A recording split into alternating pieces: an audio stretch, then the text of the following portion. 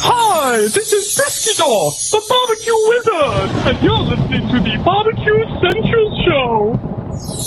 Bye-bye! Start the game! Let's go! We'll do it live. Okay. Well, do it live! I'll write it and we'll do it live! So to get that perfect barbecue, you use wood. Are you sure it's safe? Whatever. We put the lighter fluid on, strike the match, and... Oh! Should we call the fire department? That might be a good idea.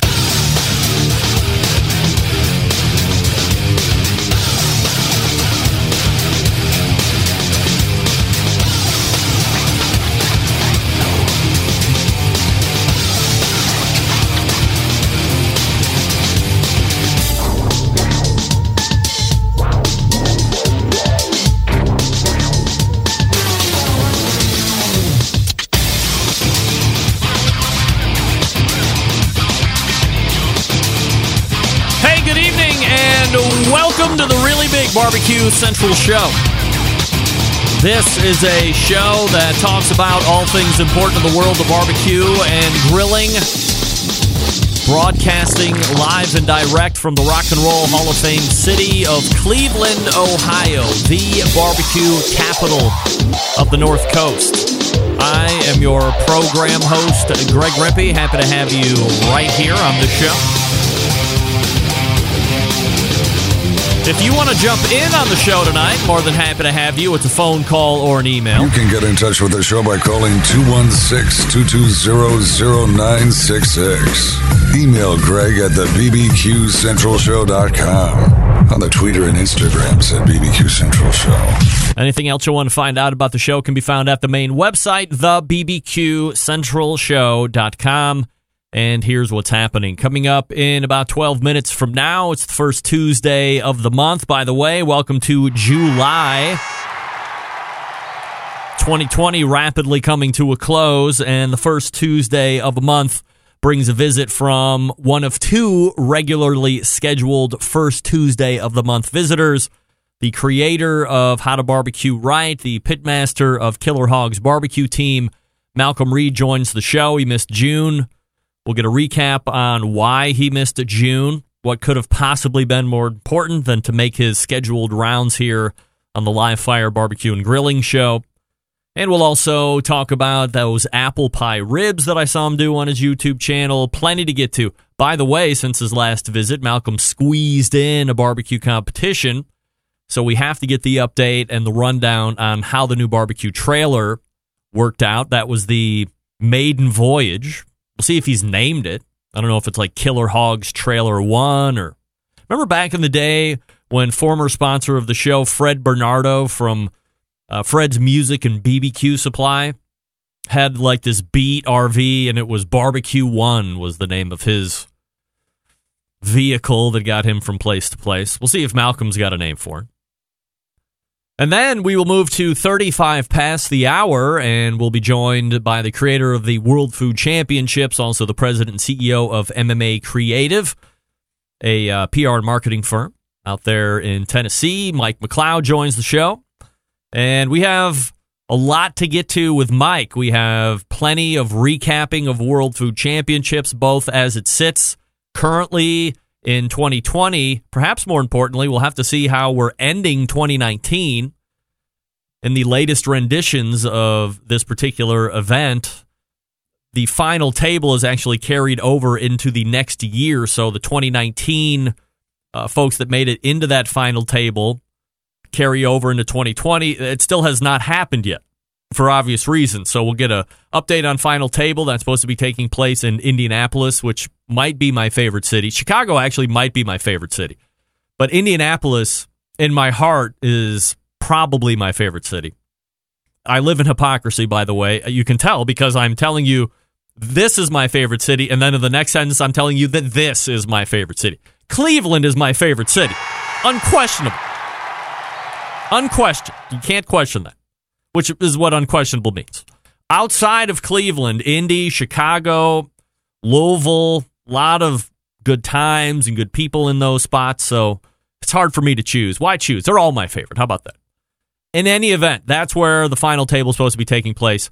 So we'll get an update from Mike on when and where that is actually, or when that is actually going to be. And then we will take 2020's World Food Championship in Dallas for the second year and see how that is looking currently. Typically, World Food is still out a handful of months in that November time frame. So we'll see if they're still forging ahead given the conditions of the country and all this other stuff. So Mike McCloud, 35 past. And then we'll move to the second hour. The other first Tuesday of the month guest is none other than Sam, the cooking guy, who also missed last month. We'll immediately question him on why the hell he missed last month. And then we will talk to him about many cool things, not the least of which is crossing over the 2 million subscribers mark on YouTube. And to go in with a bang of 2 million, a 20-pound hamburger cook that we will talk about in depth. Plus, we might talk about avocados and some other things, what the 4th of July looked like for him, how his businesses are doing, how they're reopening out there, or maybe they're starting to roll back some reopening. Is there a lot of rollbacks that are taking place here across the country? So we'll see what happens. Malcom Reed, Mike McCloud, Sam the cooking guy on your docket for this evening. Don't forget you can follow me socially at BBQ Central Show on Instagram and Twitter and TikTok and Snappy Snaps /BBQ Central Show on Facebook. I will say right now, I try to get cute with the streaming software and schedule something. So technically, I don't even know if this is getting out on Facebook, so I apologize if it's not, but I haven't seen any emails to the negative. And then perhaps more importantly, while I had figured out how to see the chat coming in, with my cuteness, I believe I have stymied the chat this go around, and I don't want to kill the stream in order to get everything back up. So I'm probably living without chat this evening, which, by and large, no big deal for me. I'm happy that I found a way to interact with everybody, but it's probably not going to be this week. And by the way, there's going to be no show next week because of the move. Hours after this show ends this evening, I'll be tearing down the BBQ Central Show studios. Over the past many weeks, I have been slammed with emails from men asking me about why their balls hang so low. Now, you might be asking yourself, really? You've been getting those emails? And I have to say, of course, the answer is no. I'm not getting those emails. However, I am a subscriber to Dollar Shave Club, and I have been for years, and each time my razors are delivered, included in that package is a copy of their bathroom minutes or bathroom pages, whatever the hell they're called, chock full of random, mostly male-related items and tidbits. And I don't usually read any of them because, as we all know, reading is stupid. But for whatever reason, this time I started leafing through it and found a particularly interesting page that I wanted to share with the gents in the room. So, ladies, feel free to tune out for the next couple minutes because it has nothing to do with you. However, should you feel compelled to listen in order to gain the knowledge that I am about to disseminate here in a few minutes, share it with your male companion, so be it. But I do want to talk to you guys about how low are my balls going to go anyway? This is a thing. Like fur in our ears, liver spots on our face, and back hair on our backs, a saggy scrotum is a fact of life. That said, what exactly are we dealing with here? Are your balls simply getting heavier as we age, or is some other black magic at play? And it'd be one thing if our balls hung just slightly lower, but why does it seem like the older we get, the lower they go? It's a combination of gravity and changes within the scrotal skin, explains urologist and men's health expert Dr. Jamin Bromhat. As a man ages, the skin with the scrotum loses its elasticity, and the muscles that are responsible for keeping the skin tight lose some of their musculature and function. Sadly, that means our balls are going to hang and hang low, and there's little we can do about it. Worse yet, when it comes to rock bottom, there is no set limit that I am aware of. says Dr. Bromett. That said, don't let free-swinging scrotums get you down. It's not a cause for concern. However, if you experience pain or enlarged testicles, then for sure get checked by a doctor. And don't forget to fetch the wheelbarrow. That's right. Fetch the So for all the males that have been asking me about low-hanging balls, I have and by the way, lest anyone think that this is any form of medical journal or publication that a well-respected medicine man has published, forget it. I'm not saying that. I am saying that within those pages, a doctor was consulted with, and he has been quoted a number of times in that article. So, hey, guys, not only do you have to look forward to balding, losing your faculties, incontinence, impotence, you now have to look forward to big balls. No thanks. And low-hanging balls, more than big. Actually, knock the big balls out. Low-hanging balls. That's what we're talking about. Are we really talking about balls? I guess we are. I'm glad I'm not seeing the chat right now. Can only imagine. Let me talk to you quickly about the World Food Championships and their partnership with Walmart.com. Walmart chefs are daring you to get creative and take part in their food challenge. Some of my favorite food sport friends from the World Food Championships have partnered with Walmart to launch a Walmart cooking challenge. They're challenging foodies to a fun contest where 40 people across the country can win a $250 Walmart gift card. I know you need that. I need that. Let's get after it. 4 talented Walmart chefs have created delicious, customizable recipe videos for inspiration. The tutorials even allow you to make substitutions while you're cooking with them virtually. So let your creativity run free. Show your chefy skills or your cooking abilities if you're not a chef. For all the rules and a way to find out how you can enter, go to walmart.com/cooking challenge. That's walmart.com/cooking challenge. Some of those chefs include Darcy Boz, Anthony Serrano, and Eric Harland. Recipes include iron skillet lasagna, tri-bean pasta or tri-bean protein bowl, grilled tacos, and one of my favorites, a stuffed avocado. And as we know, avocados also are the main ingredient in guacamole. Again, the website is walmart.com/cooking challenge. The contest ends at 11:59 p.m. Eastern on July 31st. So you got a couple weeks left to A, enter, and B, start making your cooking challenge recipes. $250 for 40 of you. If you win, chip me off 10% because I told you about it. Fair enough? Malcom Reed is going to be coming up out of the break. So you just stick around and we'll be right back right after this.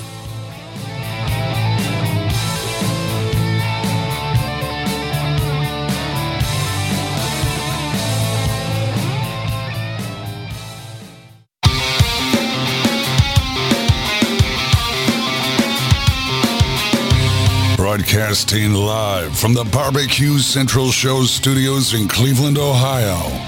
You're listening to the BBQ Central Show.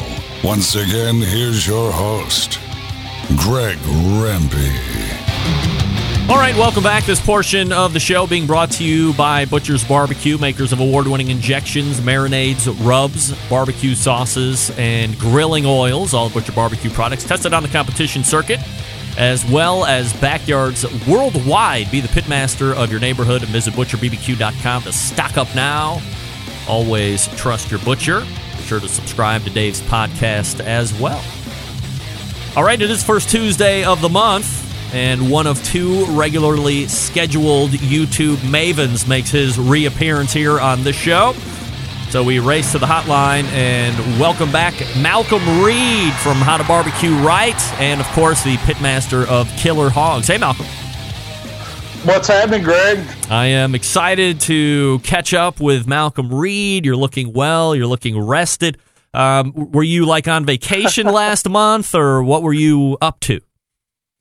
It was a guy's fishing trip, and we'd had it scheduled for a while. It just kind of fell to where if the show would have been earlier in the day, I might have could have made it, but I couldn't promise you what shape I was in at 8 o'clock. We want Malcom Reed at tip-top shape, no doubt about it. So we're happy to let you get the free pass there last month and get in that fishing. Like, are you a big fishing guy? Is it like, do you look forward to fishing?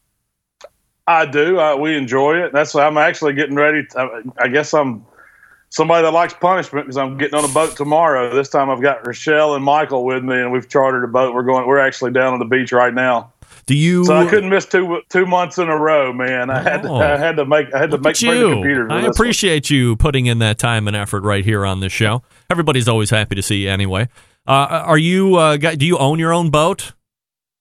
No, man. We just charter. You know, we find one of these guys that has a charter boat and just. You book them a few months in advance and take a 6-hour trip out and go catch some fish, hopefully. All right, so last month in June when you're on that fishing trip, aside from maybe you caught some fish, what else happened? And let's be honest. Well, it was the worst. It's probably the worst experience of my life, Greg, and I swore that I'd never get on another boat. But let's charter another one and do it like tomorrow, right? That's right. That's right. And, we've had storms the past 2 days, so I'm sitting here nervous tonight. But it was one of those things. We were watching the weather, and we were just sure the captain wasn't going to take us out if it was going to be bad. So we asked, and we were like the only boat going out that morning from where we were. We were the first. I wanted to be the last, but the waves were just, he said they were going to be 1 to 2 footers, but they ended up being like 6 to 9 footers, which was like 2 to 3 meter waves. And so we were off on the numbers, but needless to say, I did not have a good trip. I've never been seasick, but there's always a first, I guess. And we had a couple of my buddies with me, Heath Riles. You may know him or heard of him.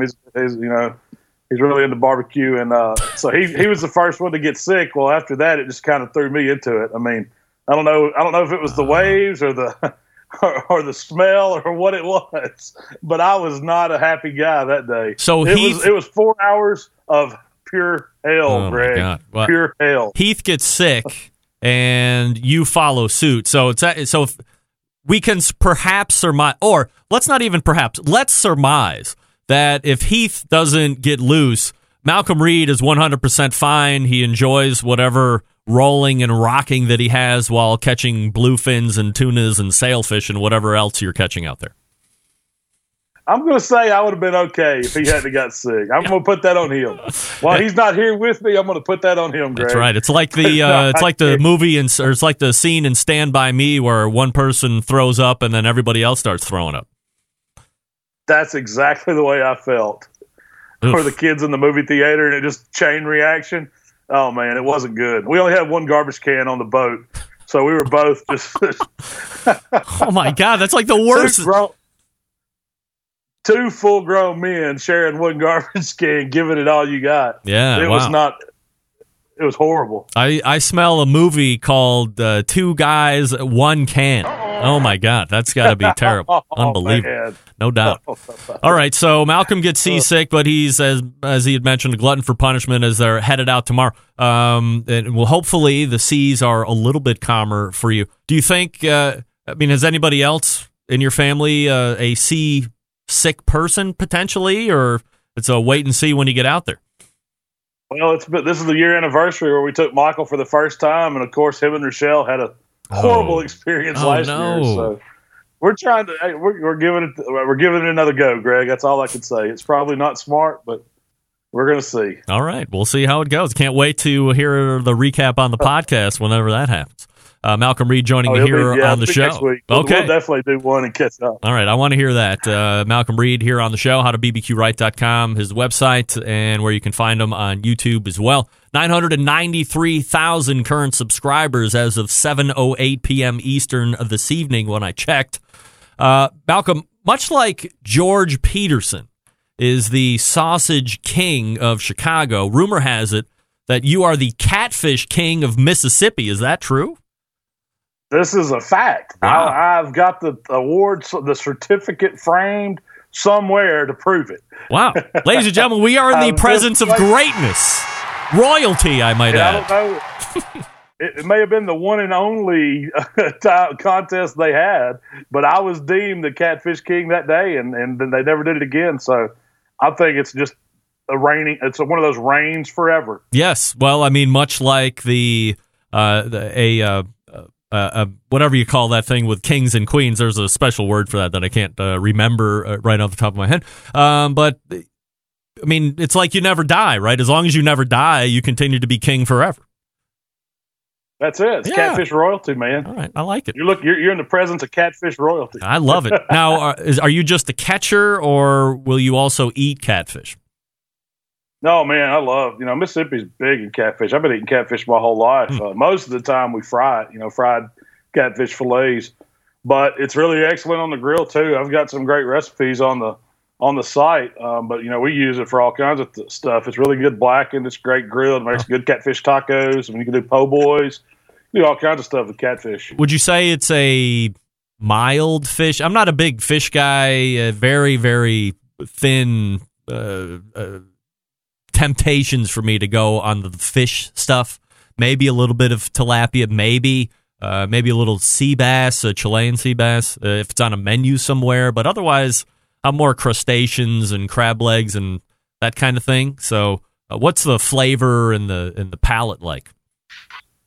It's a mild white fish. It kind of takes on whatever seasoning you put on it, but a lot of times we just use a little salt and pepper, cornmeal, and peanut oil, man. That makes the best fried catfish. Serve it with a little hot sauce and squeeze a lemon, and you've got some really good eats. But it's a white flaky fish, way better than tilapia. If you like tilapia, catfish should blow your mind. It's much better.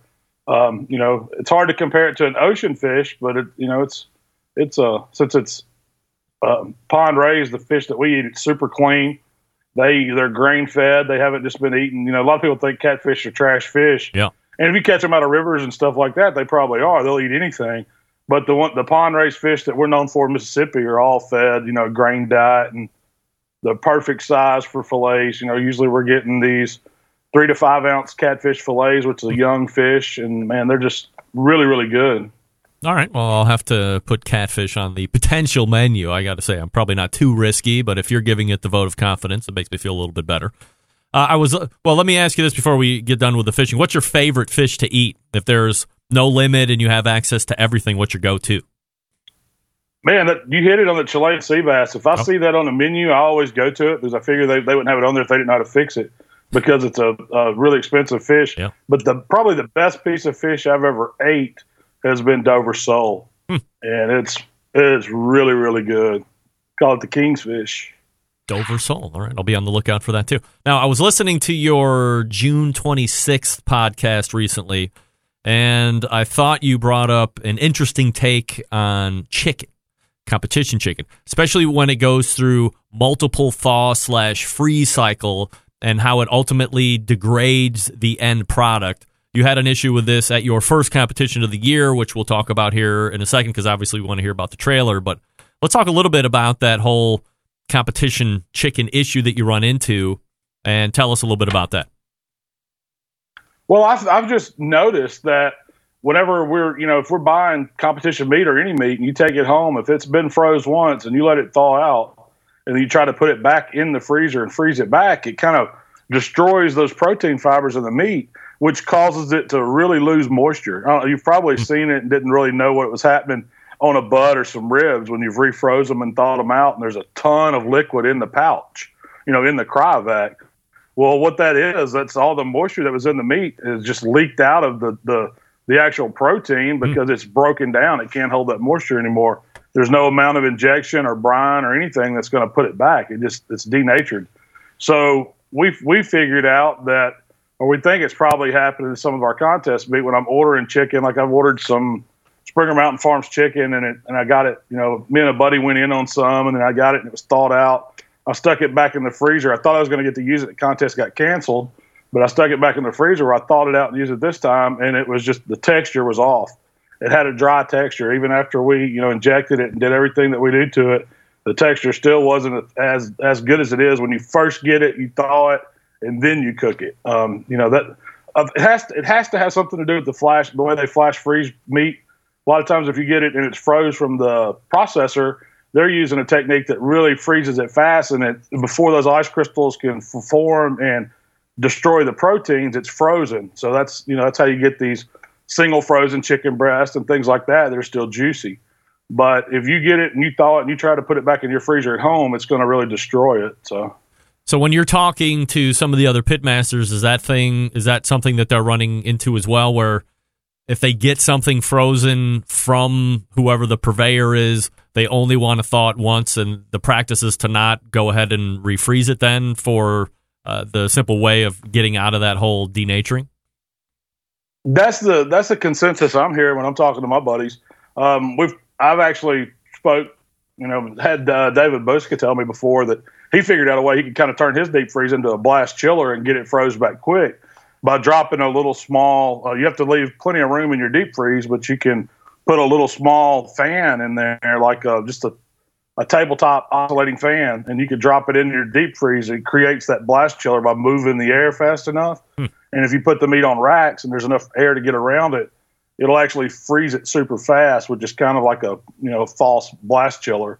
But he said he's done it and it's worked with briskets and things. I haven't tried that yet because I don't have enough room in my freezer. But it's a thought, So are you putting if you're doing that makeshift blast chiller, are the chickens just out naked? They're not in a vacuum pack or anything like that? Well, I would imagine they're probably in packaging already. You're just leaving enough room for air to circulate around it. You're not trying to freeze each individual piece. I could see, like a 6-pack or a 9-pack of them, and you put it on like a little raised rack so air could definitely get all the way around it instead of just being flat on other meat stacked in there. All right, Malcolm. So this was a great weekend for you because you finally got to use that brand new competition trailer. We had tracked the progress from pre-build to in the build, and you went and took delivery of it. Then coronavirus hit, and it sat there in the garage or out there on the driveway looking great and not being used, which had to be extremely frustrating considered you had dumped a bunch of money into this thing and really hadn't been able to use it. So what was it like pulling and getting in, loading into the competition, and how did it work from a creature comfort-wise, the whole deal? Like, how did it work when it really counted? Man, it couldn't have worked any better. I mean, it was such a big change from what we had because we felt like we had more storage space. Of course, we had to kind of work out some kinks on where we were going to set up the cut station and operate and sleep and all that. But man, it couldn't have worked any better. I mean, we had the full restroom, shower. We had plenty of sleeping room. Michael actually stayed the night with me and Waylon, my brother, and it froze us out of there. The ACs worked perfectly, and this was the middle of June, so it was really hot. Everything went great. We didn't do as well as we hoped for in the actual barbecue contest. We were cooking on a brand new cooker that had never, it had been lit, but it hadn't been seasoned or anything. So we were kind of, just shooting in the dark on that. But we finished about middle of the pack. I think we were like 20th out of 48 teams, something like that. It wasn't my best day, but it was not my worst either. How long do you think it takes for you to get a new cooker seasoned up to where you can rely on it like you would one that's already broken in? A couple cooks, I would say. I need to do some more cooking on it. I hadn't had a lot of times. We've been, kind of busy here with everything going on and trying to get a vacation in and winding down. But I need to get a few more cooks on that cooker to get it seasoned the way I want to. Now, I guess I could load it up with some butts and cook a bunch of butts on it a couple times and get some flavor going. But I don't like to cook anything but contest stuff on my contest cookers if I can help it. From a contest perspective, when's the next one? potentially?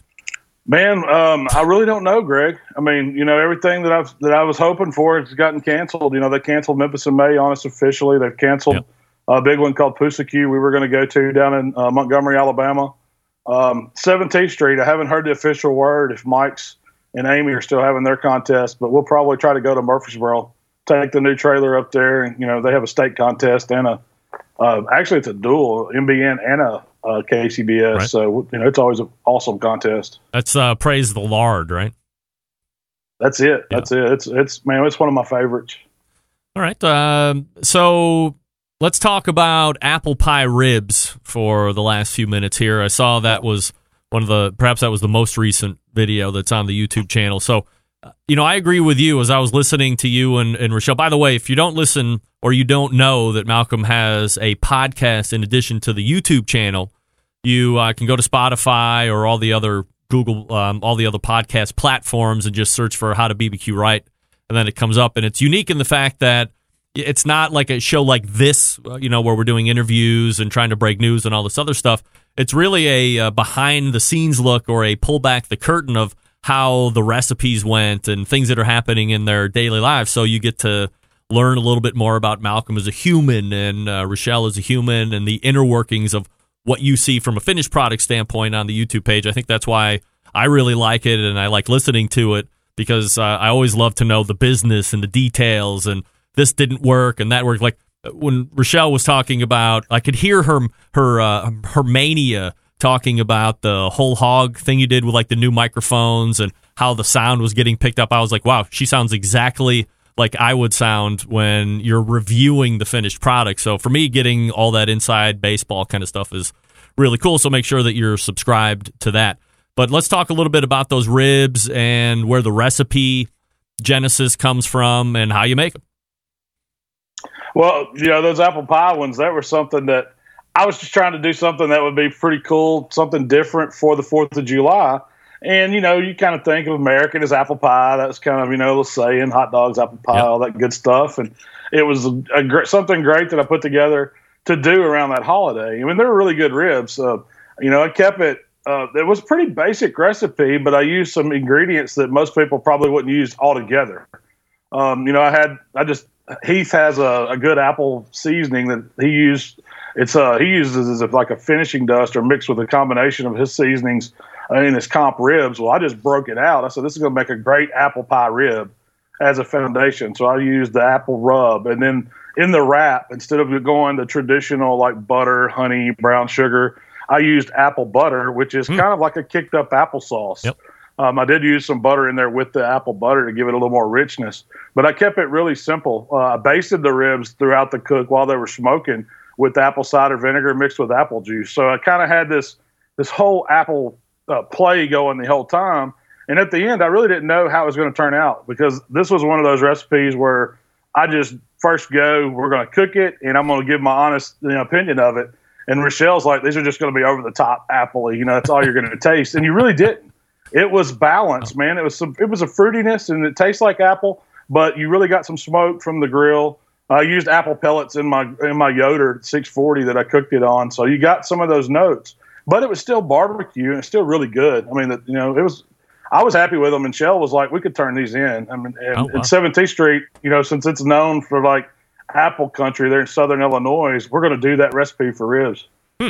One of the things that I noticed, and maybe it's not the first time I noticed it with you, but I don't really see a lot of people doing, is that you're temping your ribs. And the only other person that I knew that was doing that currently is Danielle Bennett, a.k.a. BBQ.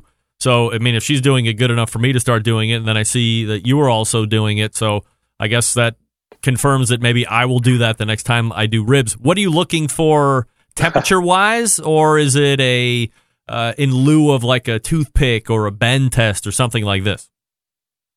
It's both, but it's really, you want that feel, that almost no resistance in between the bones. But I'm wanting to see that rib about 202 degrees, because I know it's going to carry over to about 206, 207. And this is one of those, how I invite some people on to teach me some stuff in some of my videos? Yeah. I invited Heath on because he was like killing it, NBM Rib Team of the Year, Team of the Year. And just every time he was doing great in ribs, I stole his technique from him the cat's out of the bag, but he was temping ribs, and he started teaching me what he was looking for. And I was like, man, that makes so much sense, because I've never temped ribs either. Yeah. I would do the pull, the bend, try to twist the bones. But once I started doing that, I started nailing tenderness on ribs. So it kind of changed the game a little bit for me. So you're pulling at 202 and allowing for carryover of 4 or 5 degrees up to that 206, 207 area. Absolutely. And usually if you just let them hold for 30, 45 minutes, they'll be perfect. And then you can take them out of the foil, finish them up. How do you hold ribs? What are you doing? Just foil into a dry cooler like everything else? I vent them first. When they come off the grill, I let the heat out, and then I wrap them back up. And I've got these. It's called a party stacker. I think Igloo makes it, or Coleman. It's one of the cheap Walmart-style cooler companies, and it's made for like a case of beer, case of soft drinks, and it's kind of flat. It holds 6 slabs of ribs perfect, dry, and you can put a few towels in it just to take up some more space if you need to. But it doesn't let them overcook. It doesn't hold the steam in well enough to where they're overcooking, but it still lets them carry over. And I've held them for an hour, hour and a half in it before and do fine. All right. Well, we're all going to start temping ribs now that you're showing it, and we're talking about it here, and who knows where it's going to go from here. I do know that you can find Malcom Reed on this show the first Tuesday of every month. We wish you good luck on the fishing expedition tomorrow and hope everybody has their sea legs about them. And we will talk to you again in August, if you can believe it. Hey, I'll see you next month, and hopefully I'll hit that 1 million subscriber count before then, so we'll have something to celebrate, Greg. All right, we'll talk about it then. There he is, Malcom Reed, right there from How to BBQ Right. Wow, nothing is more manly than having experience, and I say, manly in a generic sense. I'm not talking about men, women, or anything like that, but there's nothing more, let's say tough. There's nothing tougher than going out on a fishing expedition a year ago and then experiencing terrible seasickness, and then a year later saying, you know what, we're going to give that a go again. We're going to see how that works out this time. Way to go, Rochelle. Way to go, Michael. Very tough. Very tough of you. You know who else is tough? Sterling Ball, trying to catch people looting his whole deal of newspapers. But in lieu of that, he's also selling you great rubs and seasonings. Big Papa Smokers is the place to go. BigPapaSmokers.com.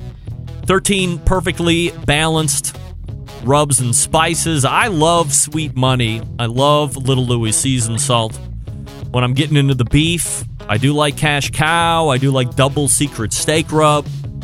I love a bunch of that stuff. It's really good. So if you haven't tried it, make sure you go over to BigPapaSmokers.com and check out what they have. Also, they do have that barbecue sauce, Granny's barbecue sauce. They own that one. So if you're looking for a great base rub, or base sauce, you can use that. Or if you just want to use it and go, it's great all by itself. So either or. Use it as its standalone, or if you don't want to make a base sauce and then tweak from there, use Granny's, then make your tweaks. At least you know you have a good base that you're off and running with. And whatever you do to it then, that's on you. Also, they got grills. If you're looking for a great grill that's easy to use, the Mac 2-Star General Pellet Grill is the one you want to take a look at. Big Papa's the exclusive Mac dealer, even offering special packages. If you're not a fan of pellet smokers, take a look at the Old Hickory Ace BP, the only charcoal cooker that Big Papa trusts on his competition trailer. If you're not sure of what grill you might want or need, call them and ask questions. They're happy to help. 877-828-0727. That's 877-828-0727. Or shop their website at BigPapaSmokers.com. That's BigPapaSmokers.com.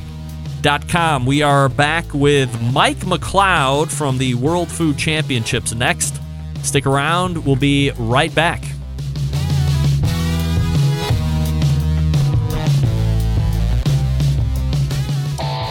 Howard Stern, Jim Rome, Dan Patrick, and Greg Rempe. The Mountain Rushmore of talk show entertainment. Now, let's get back to the BBQ Central Show. All right, welcome back. This portion of the show being brought to you by CookinPellets.com. So if you get a Mac 2-Star General Pellet Grill from Big Papa Smokers, go over to CookinPellets.com and buy all of your wood pellets there. Quality, wood pellets, of course. You can buy on Amazon.com if you want as well. CookingPellets.com is the place to go and check out all the flavors that they have. They are great. I use them. My next guest is the president and CEO of MMA Creative, also the creator of the World Food Championships. That is obviously going to be the topic of discussion tonight. There might be one other topic, maybe that will fold into World Food Championships at some point, but I'm just teasing you here at this stage of the game. We race to the hotline and welcome back friend of the show, Mike McCloud. Hey, Mike, how are you? Craig Rimpey, long time no talk, buddy. How are you? Oh, I'm doing fabulous, getting ready to move here after the show is down one city east of where I'm currently at, because I do not move anywhere far. We just inch our way further east to the Great Lake Erie. But nevertheless, looking forward to catching up with you here. And plenty to talk about, for crying out loud. So let's start with, I guess, what is the pinnacle of the World Food Championships 2019, which is the final table. That has been kind of pushed around a little bit given where we're at here as a state of coronavirus, COVID-19, blah, blah, blah. So what is the current update with the final table, and when do you foresee that happening? Current update is it's going to happen in August. We're 30 days out. We're going to Indianapolis tomorrow, as a matter of fact, to do final planning. So August 8th and 9th, we're going to be up there, and we're going to find out who the next $100,000 winner is of the World Food Championships. We got 10 great champions from across the country coming in to Indy, and we've had a great game plan for a long time, but obviously we got pushed off of May with the coronavirus when it first hit, and but we're in good shape right now. We fall within all the social distancing and public attendance caps right now in Indianapolis, so we're going to make it happen. Is this event going to be outside, or will it be inside somewhere? It'll be inside mostly. We partnered with a great culinary school up there at the Ivy Tech Community College. We've got Cisco on board to do our pantry. We've got Red Go Tomatoes involved, Maple Leaf Farms involved, Visit Indy involved. We're going to go to a couple local restaurants and learn some local dishes. Our new format where the champions have to navigate 3 challenges is in effect. Same thing we did in New Orleans. We're going to do in Indy, and they'll go and taste some dishes, and then they'll come back to Ivy Tech. And we have 2 professional kitchens set up that allow us to do some social distancing.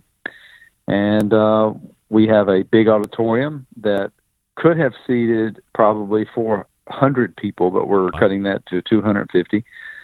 So we expect to be able to perform under all the current CDC restrictions and guidelines and under Indianapolis rules, and we're going to make it happen. It's going to be a fun, great event. This class of champions is pretty phenomenal. We've got 3 people out of the 10 who have been at a final table before. Wow. So they'll have a little bit of insight as to what the pressure is like, what the environment is like. But this is going to be a great lineup, great challenge, and a great event. Mike, it's no secret here on this show that Indianapolis is one of my favorite cities for many reasons. Certainly the food scene there is good. I have a lot of travel sport connection back there, so there's a lot of great memories for me. But when you think of Indianapolis, what comes to mind from a food perspective for you? Well, for me, some great places like Oakley's comes to mind. For a lot of people, I'm sure St. Elmo's comes to mind. We looked at doing a St. Elmo's dish, but we at the end of the day we thought it might be honestly a little too simple for the challenge. So we have engaged several local culinary experts, and they've created a great 3 challenges for us. We're going to have a duck dish. It's going to be a big challenge. We've got a pork dish, which is, Indiana is one of the great pork producers in America. So not many people know that, but we're going to reinforce that. And the final challenge is going to be the sugar cream pie, which is one of the great Indiana State Fair challenges every year. And the winner of last year's Indiana State Fair is going to be on our judging panel. This is the first time, by the way, that we will have 3 completely different panels of judges. We'll have 15 judges, all of them from Indiana or Indianapolis, and no one that has ever competed or been involved with food sport and World Food Championships before. So very independent, very how would you say it? Unbiased opinions going into the final table, and the champion that comes out of this one is going to be able to claim something that no other champion has before, and that is that they face 3 distinct panel of judges, all of whom are local experts.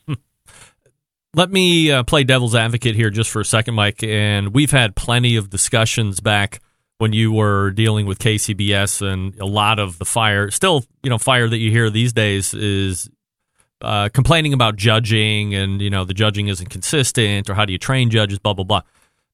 Is it when you look at your particular EAT methodology that you have created, and that how these champions are chosen from that EAT methodology, is there any thought given to figuring out who the best of the best EAT judges are, and then inviting them in to be kind of the new ambassadors of whatever a judge should look like regarding that EAT methodology?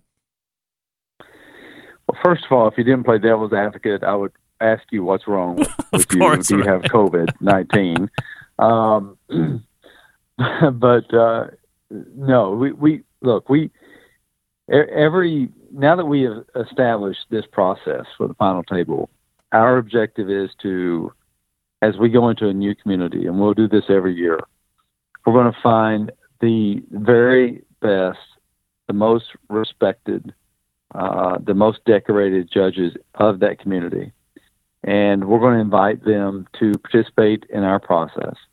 And some of them we're going to invite to create our process. So I don't really think that there's a judging methodology out there that can outweigh the integrity of inviting the best chefs, the best culinary experts from a community to a judging panel, number one. Number two, every single show you've ever watched in your life on food TV has involved some kind of expert, some kind of judging process, some kind of subjective element. And no matter how you try to objectify a judging process, there's going to be a level of subjectivity. So what we try to do is bring great taste buds, great palates to the table, great independent, non-biased opinions to the table. And then we tell them, your scoring has to fit into this methodology. We call it the EAT methodology. And once they learn our methodology, I feel really good about it because take last year when we worked with Dickie Brennan, when we worked with the executive chef of Antoine's, anyone that would ever judge or anyone that would ever, I guess, accuse them of favoritism or some kind of inappropriate judging, just simply didn't know the integrity of who those people were. So we're trying to do the same thing in Indianapolis. We'll do the same thing next year and the following year. We're working on those judging panels already, believe it or not.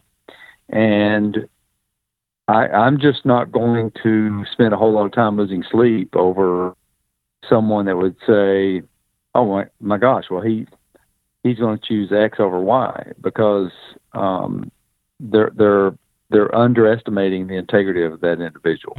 And now that we've changed the final table to a cooking challenge, not just a category challenge, Used to be that we had, barbecue represented barbecue, dessert represented dessert, Yep. seafood represented seafood. There was an element of possible advantage considered in that process. I don't think that was really ever a factor in us choosing the winners in the past. But now that we have completely navigated that and moved on over to, you have to perfect 3 challenges. It's anybody's game. I mean, you just have to be a great cook. Take Yvette Rahman. Yvette Rahman is a former dessert champion. She now is a 2-time dessert champion. She may be thinking, oh my gosh, sugar cream pie is in my wheelhouse. Yeah. Well, guess what? Sugar cream pie is the 3rd challenge. If you can't work with pork and you can't work with duck, you're not going to get to dessert. You're not going to get to sugar cream pie. So I think our format for the final table now is probably the biggest culinary gauntlet known to our industry, and that includes Food Network. I don't think there's a single show, I don't think there's a single event, I don't think there's a single anything out there that's as challenging for 10 individuals as our final table. And one day people are going to recognize that, and they're going to agree to that, and they're going to recognize that whoever comes out of our final table is a damn good cook, and they deserve $100,000. Mike McCloud joining me here on the show. WorldFoodChampionship.com is the website, and we're looking forward to seeing how the final table comes off here in August. Mike, not passing that to the side here abruptly, but 2020 also has a World Food Championships that need to take place in Dallas. So with everything else going on, obviously, as we had talked about it affected the final table here. Is anything going on from an effect standpoint with the run up to the 2020 World Food Championships? It's been a strange year, and we're watching a lot of different things very closely right now. We just heard today that the Texas State Fair was canceled, and we hated to hear that. Yeah. But we are moving according to plan. We are green light go at this moment. I personally believe that in November of this year that we're going to be able to conduct our championship.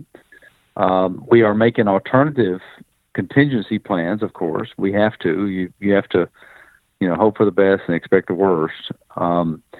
But I believe we're going to have an ability to conduct a championship. I think we may end up being the very first major food event in Dallas this year, now that the Texas State Fair has canceled.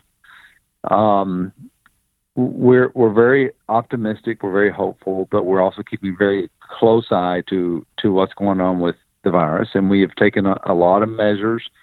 We already know how we're going to position people in our arena. As you know, this year, for the first time, we're going to be inside. We're going to be at Centennial Hall of Fair Park. We got 2 or 3 areas that will be used outside for steak, for barbecue, and for our burger contestants if they want to grill outside. But we're moving forward with our game plan in hopes that by November this virus is behind us, or at least under control. If it's not, we'll assess, and our ultimate date for making that opinion or that go no go situation is September 1. So we've got some time to watch, to learn. And the one thing that I've got my eye on that's huge to this whole situation is, and you guys may not understand this up north, but we have this thing called SEC football. I'm sorry, Mike. We have Big Ten football up here, pal. You ever heard of Ohio State? We win national championships. Is that is that the Big Ten or Soft 11? I forgot. But the It's SEC tough talk is from the a guy real coming deal. from Tennessee, by the way, pal. And right, but if SEC football is canceled or moved or postponed, then obviously we got to take note of that, and we got to pay attention to that. So I've got my eyes on what the NCAA. Interestingly enough, NCAA is located in Indianapolis, right? So we're paying very close attention. We're going to see what SEC decides. We're going to see what the NFL decides. Another 60 days is going to tell us a lot. This whole virus thing changes day by day, in my opinion. But we're making plans to pull off the 9th World Food Championships in November, and my hope is that we, at the worst case scenario, we have to do it with limited attendance or required face masks and things of that nature. But if not, if we have to postpone it, we will. But as of right now, I'm patiently optimistic and watching the news every day. Mike, two quick things here before I let you go. I just talked about it going into the last break, which is the Walmart.com cooking challenge, where 40 people across the country have the opportunity of winning a $250 gift card if they submit one of the dishes that one of the 4 celebrity chefs have given them some instruction on, but they're free to substitute. How does that deal come together? That's been a phenomenal project for us. Walmart is one of our greatest and biggest food sport supporters, and we approached them several months ago and said, people are staying home, they're cooking more at home now. Why don't we do something food sport-esque to support them? And they agreed to greenlight a project for the cooking challenge. So what better way for all of us who are having to maybe stay home and be sequestered at the moment than to be able to cook at home, create a dish, and possibly win some money from it. So we've got 40 winners that we're going to name in August. All you have to do is go to walmart.com/cooking challenge. Watch our 4 or 5 food champs who have already created a dish and given you some incentive and given you a challenge. And then just create your own dish. Use some Walmart products. Post your challenge to the hashtag Walmart Cooking Challenge, and you can win $250 gift cards from Walmart. We're going to have 40 individuals who win that. So I highly encourage all of our friends who are in the cooking arena, the food sport arena, jump on board, utilize this opportunity. It's probably the easiest chance you've ever had at winning $250. And we know we're all spending that much. I'm spending that much right now weekly, and I'm a single guy with a son. So I know everyone else is spending a lot more money than I am. So we're very delighted with how that's going. It's going to end July 31st. We've had several great celebrities join the challenge already. Carla Hall has joined it. Spike Mendelsohn has taken the challenge. So you're going up against some interesting individuals, but if you win, that's going to be a heck of a resume builder. So that's pretty cool. Last thing before I let you go, you're always into diversifying food and food sport and all this other stuff. You had mentioned before we got on air that there was something that you recently picked up that you might want to tell us about.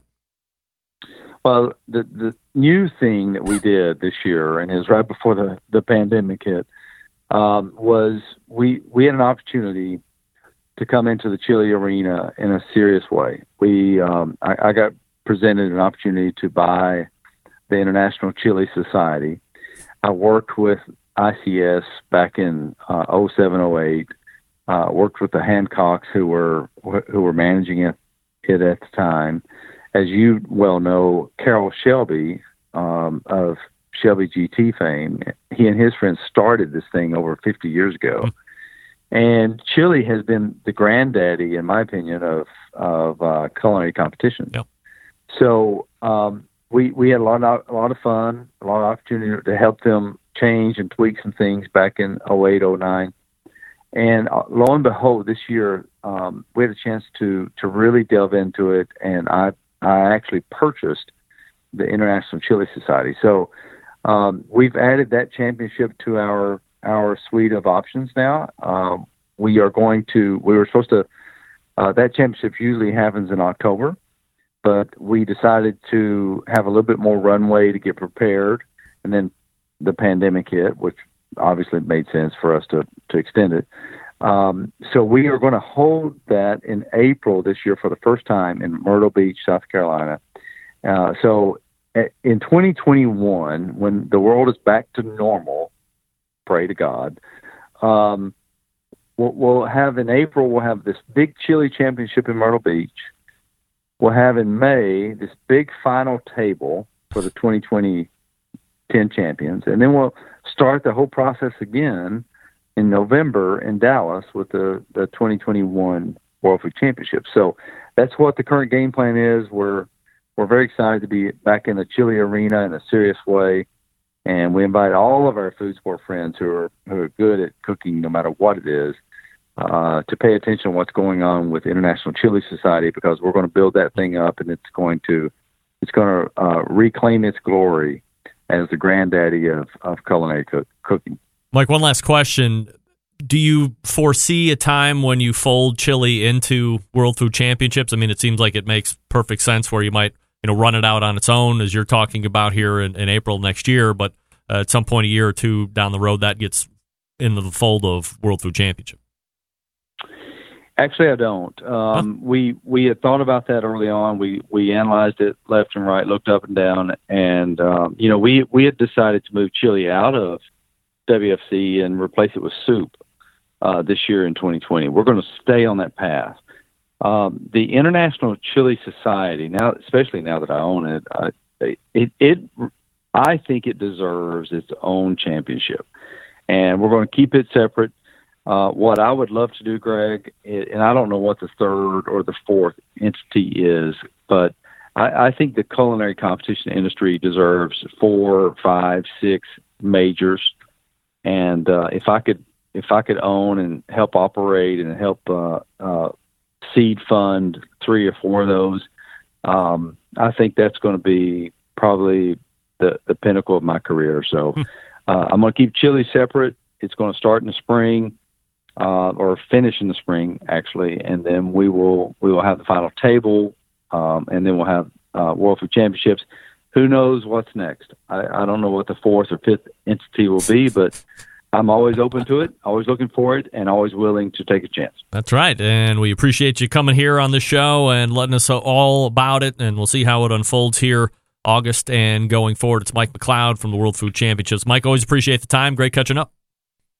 Always a pleasure, my friend. Good luck on your move. Thank you, sir. There he is, Mike McCloud from World Food Championships. And now the proud owner of the International Federation of Chili. Wow. I didn't have any idea that. I mean, I knew there was competition chili out there, but I thought that was like something that happened during barbecue competitions. I didn't know that was like a whole thing. So interesting to learn there. And it's going to be its own standalone. I thought it made sense to fold that into World Food at some point, but as he said, at this stage, he will keep it as a standalone and run it in April. So we'll see how that goes. Mike McCloud, and pulling a long segment, which I appreciate. I kept him over, but info was good. We're over on our top, so we'll catch up here and right the ship before we get to Sam the Cooking Guy. I'll talk to you quickly about Pits and Spits. Since 1983, they've been handcrafting smokers and grills in Houston. In that time, Pits and Spits established itself as one of the premier brands in high-quality offset smokers and more recently pellet cookers, setting itself apart by using heavy 7 and 10 gauge steel in every cooker, fully welded construction that you can feel when you use the unit, 304 stainless steel roll-top lids, and front shelves on every single unit. So why does it matter? Well, by using higher quality materials, Pits and Spits smokers reach and maintain temperatures allowing you to worry more about the meat than the heat. And by providing fully welded smokers, you don't have to worry about grease or smoke leaking out of the barrel or about the grill rattling apart as you move it through the backyard. And using 304 stainless, you're getting an heirloom quality product that you can pass down to generations. Now, where some companies focus on being low-cost providers, Pitts and Spitz focuses on craftsmanship using quality materials. Are there cheaper ways to manufacture products? Sure. But Pitts and Spitz doesn't like tack weld, cheap stainless, and electronics that you can't trust. Having in-house manufacturing gives them complete control of the design and process standards. That's not something you find in the low-cost providers. Their steel suppliers supply material to be used in some of the harshest environments, so you know they're going to perform in all conditions. And their controllers are made right here in the USA, so they are able to have unimpeded transparency in their programming.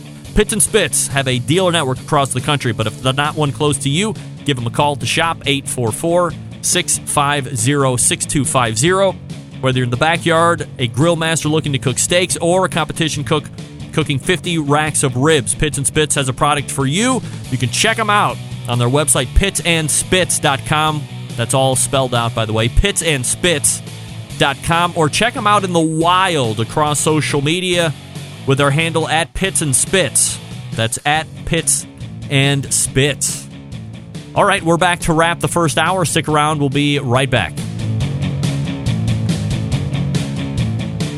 Continuing to produce incredibly mediocre content in an exceptionally professional way. You're listening and watching the BBQ Central Show. Once again, here's your host, Greg Rampey. And this portion of the show being brought to you by Fireboard. Monitor up to 6 different temperatures simultaneously. Connect to Wi-Fi for cloud-based monitoring or connect via Bluetooth. If you have Alexa or the Google Assistant in your home, you're in luck. Fireboard, the original, and Fireboard 2, fully integrated with both. Find out more by visiting fireboard.com or call 816-945-2232. I once again used my Fireboard this past weekend as I was reverse searing steaks. I used 3 channels this time. They weren't all the exact same size. By the way, shout out to Kevin Green over at the Butcher Shop. And those steaks were succulent. Prime, 1.5-inch thick ribeyes. They were great. Also, if it was my first venture into the Duroc pork stuff, he carries Allegiance brand. These were very tightly trimmed St. Louis style. They were right in that 3.5-pound rack, maybe 4 per rack. I had 2 racks. Great flavor, a unique flavor. Maybe it was just in my mind. I'll have to get another rack. But a unique, and I mean that in a good way, flavor. So if you're looking for some great stuff, you know where to find Kevin Green over at the Butcher Shop. Mention the show, by the way, you get 10% off your order. Plenty to get to as we load into the second hour, so stick around. We'll be right back.